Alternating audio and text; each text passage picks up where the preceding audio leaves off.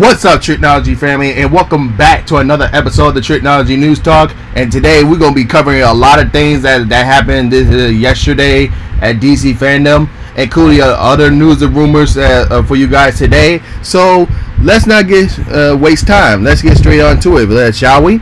So, as you guys already know, for all my comic book fan and DC fans out there, DC Fandom was yesterday, and I was excited for all the reveals that happened yesterday, including a new trailer to Robert Pattinson's Batman, and a couple of behind the scenes look of Aquaman 2 and the Lost Kingdom, and also Shazam 2, The Fury of the Gods, including teaser trailers for the Super League of Pets, which they'll have a full trailer in November, so be on the lookout for that. And also a teaser trailer for to Ezra Miller's The Flash movie, which this Flash movie will be the start of DC's version of the multiverse. As you guys already know, the MCU is already in their multiverse phase, so the Flash movie will be the multiverse start for the DC extended universe with the Flash movie.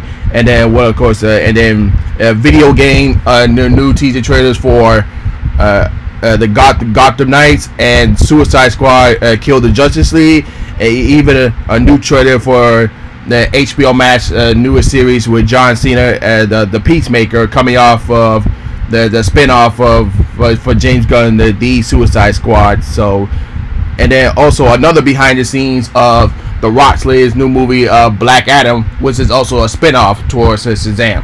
So I love everything. That was my take on for those highlights that I'm really looking forward to. So let me know in the comment section if you guys watched DC Fandom yesterday, and what was your highlight take from that. What were you looking forward to the most? So I want to hear your thoughts and opinions on that. So moving forward, as you guys already know, we've been touching this for the past couple of episodes of the Hollywood was going to go on strike on Monday if a deal has not reached. Well, I can tell y'all right now, the Hollywood strike, advertised as the INTEE and the MAPTP, has reached a new deal on a new film and TV contract. So this is what Deadline has reported. With Hollywood on the edge of pickle sites as ready, the ICT and the embassy have reached an agreement on a new film and TV contract, advertising a threatening nationwide strike. The new 3-year contract, which must now have represented by the union members, come after just before the deadline midnight Sunday, posed by the ICT president Matthew Leung. The union and Carl Levin, led by MTP, are expected to make an agreement publicly very shortly. It took a lot to get here, but this is a new deal, a fair deal for everyone concerned. An individual close to sometimes stringent obligations told Deadline once all the final contract language was agreed on Saturday. Time to break out the cigars, and the individual added. This is a Hollywood ending, Lever said. Our members stood firm. They are tough and united. We went toe-to-toe with some of the richest and powerful entertainment and tech companies in the world. Now we have reached an agreement with AMPT that means our members need it.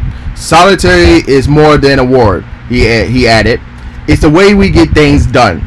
Our members are signifying improvements, but our employees will also benefit, said Mike Miller, Vice President and Motion Picture Director of ICTN. This settlement will allow pre-production, production, and post-production to continue without interruption. Workers have improved morally and more alert. Health and safety standards has been upgraded. The deal for the new contract, called the Basic Agreement, now in the books, but negotiations with the AMPT will continue for ICTN members who work under the similar areas of standards agreement in major production hubs such as New Mexico, New York, Illinois, Georgia, and Louisiana. More details are to come, but deal points include improved wages and working conditions for streaming, 10 hours turnaround times between shifts. MLK Day is now a holiday. Diversity, equity, and exclusive activity increased funding for the health and pension plans, and a 3% rate increase for every year for the duration of a yet to be approved contract, among other changes.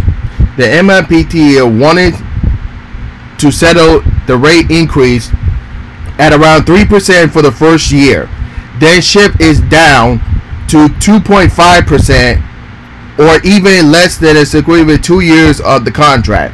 With many of its large issues resolved late this week, today's talks of ICA and MPT going over several smaller but violent matters we hear. Once that is settled, the MPT complex had dealt with this before, as the deal actually typed up for all look over one final time. Through the tentative deal was reached before the deadline this weekend, and things actually really start come together midday Friday. The situation remained in a state of almost right up for the final hours. Union's officials are cautioning members about getting too optimistic. Even though we are still bearing tables of trying to get to agreement, at this time of this writing, there are no plans to call off the strike, said the email went out to members of the local 80 late on October 15th, updating them on talks and preparations for the 12:01 a.m. October 18th set labor action. The Far Harbor Agreement came after 2 weeks, final weeks of intense bearing, as members prepared to shut down the industry if they had to. The two sides had begun talking on and off since mid-May, but the discussions had made more urgent 2 weeks ago when the members voted overwhelmingly to authorize labor to call a strike if these last-ditch efforts failed to produce an acceptable deal. On Wednesday, the union president decided that the studios, networks, and streamers still wasn't talking to union demands seriously enough. They say that the pace of the bearing did not reflect any sense of urgency. The MTA, however, say along remains committed to making a deal. To end that, not long after a 98% strike authorization vote results announced on October 4th, the industry elder, super lawyer Ken Zimmerman, Disney TV boss Peter Rice, and DG former executive and national director Jay Roth joined in the talks. The power trio offered their condolences to both sides in an effort to cool the intensity, heat, temperature, and viral obligations, with phone calls and Zoom chats flying into furious pace over the past 72 hours. The union's chief goals were limiting wages to the lowest paid crafts, more turnarounds time between work days, actual meal breaks, and the rescue of unions' capacity and health plans, and bigger share to the revenue for streaming shows. If the red line has been crossed, in the early hours of Monday, a nation strike would have first 60,000 members strong ICU's 128-year history. Now Hollywood will be heading back to work on Monday. Also, union members will be heading to a ballroom box for the next few days to give or refuse their stance of approving today's deal. So, for my opinion, I'm glad that they finally reached a deal and everybody can go back to work, doing their thing, and do what we love most, and that's what making movies, making TV shows, and making all the other stuff. So we ain't gotta worry about doing those strikes and some of that. But if anything else come up with this story, I'll definitely have an update for you guys to further notice. But until then, we are glad a deal has been reached, and we ain't gotta worry about nothing. All right, so with that out of the way,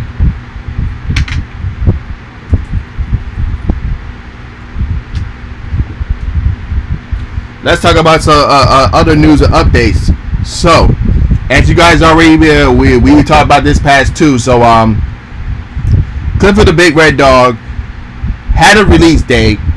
It got shifted, but now it's got a new release date. So the new live action Clifford the Big Red Dog will now be simultaneously released theatrically and digitally on Paramount Plus on November 10th, 2021.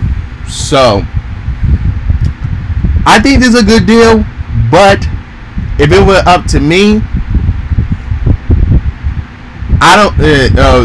Despite the fact we are still kind of still in this pandemic situation, I don't know if the parents will be allowed or are willing to take their kids to the theaters to watch the movie. But if it were up to me, I would have definitely made this movie a Paramount Plus original. But that's my opinion on that, because I've been hearing a lot of rumors say that like this movie's not going to do well in the box office. So with all of that, but I think it's safe to say like this will be even though this will be on, it will be day-to-day release on Paramount Plus, but to me, I'd rather make it a Paramount Plus original, so that way all the kids and families will be able to watch this movie at home. They ain't gotta worry about going to the theaters if they don't have. But oh yeah, I forgot to mention some of y'all might not have Paramount Plus, so I don't know. We'll see how it does. We'll see how it does as far as that. But I'm good. But still, I'm glad it's going to be day-to-day release. So you have your options if you want to see it in theaters or you want to see it at home or Paramount Plus. But I think it's going to do more numbers on Paramount Plus than theatrically. It will, as we talking about the Clifford Big Red Dog live action movie. But on to that. Let's talk about our newest movie review, and that will be on Halloween Kills. Oh yeah, that's right, folks. So again, Halloween Kills is a sequel to the 2018 reboot movie. As you all know, the 2018 movie is the actual direct sequel to the very first Halloween back in the what year was that? It was made. Oh yeah, 1978. So it was a direct sequel to that movie. So that rebranded into a reboot series of this one. So and then of course we're getting Halloween Ends next year, but that's going to be for another story. We're talking about Halloween Kills for right now. So once again, it's directed by Daniel Gordon Green. It's also Jamie Lee Curtis, Judy Greer, Annie Mac, and Will Penn in this movie. And then of course, like, you have other characters from the original Halloween movie reprise their roles into Halloween Kills. So again, and this movie was released in theaters and on Peacock streaming services for 60 days. So my take on this movie, so they definitely changed the story dynamic of this movie. As you already know that how I can say this without spoiling too much of this movie. So normally in Halloween it focuses on Michael Myers and Laurie Strode in this movie, but Laurie Strode was put on the sidelines. If you guys already saw the 2018 movie, like, she was stabbed, and in the movie she's in hospital care right now. So they focus more on the community town going against Michael Myers. So that was the main focus for this movie. It was like Michael Myers versus the whole like community town. Let's see what's going, and there where you saw like all the victims that happened in the 2018 movie. So that was the main story dynamic of this movie. So, and additionally, it wasn't too scary as I thought it would be, but I have to say, the kills in this movie, woo, Michael Myers did some killing. That's the reason why this movie called Halloween Kills. He definitely did some real killing in this movie. So all these kills in the movie was very gruesome. It's very gore, and I have to say, this is the most goriest kills that Michael Myers have done in this series. So all these kills will get. If I had to say, one kill was if one kill in this movie was very lame, and that was like in a flashback scene of the original Halloween of the original Halloween movie. So that was one kill in this movie that was very lame. All the other rest was very freaking awesome. Oh my goodness! Like and then when you look at it towards Michael Myers in this movie, like every time you think he's down and out, he just keeps you think you killed this man, he just rises back up. Like when I think about it, I think of the Halloween 6, The Curse of Michael Myers. So if you guys have not seen that movie, like there was a scene in that movie, like when Michael Myers was he was cursing when he was a child. So like that curse would give him like a superhero ability to not die, and him to do a lot of kills and stuff like that. So I thought of that when I was watching this movie, and see how Michael Myers like when he had that particular scene when he went against the town community, and like when everybody thought he was down, and like like yeah, he was surely like rise back up. Like even Laurie Strode like said in the movie, like the more he kills, the more he becomes invulnerable. Like you can't kill this man like in brute force. So that's the one that's the one spoiler I'm gonna say. So that's all I'm gonna say. But and then the performance, all the performance in this movie was very great. All the references that was mentioned was very good as well. So and the last thing I would say is that there's definitely a cliffhanger towards this movie, because this is the second movie. It'll be translated over to the third movie of Halloween Ends. So there was definitely a cliffhanger ending to this. So I'm not gonna spoil what happened, but it's definitely gonna lead to a confrontation between Laurie Strode and Michael Myers. I don't know what's gonna happen then in Halloween Ends, but we'll have to see what's gonna happen. So I definitely give this movie a C. If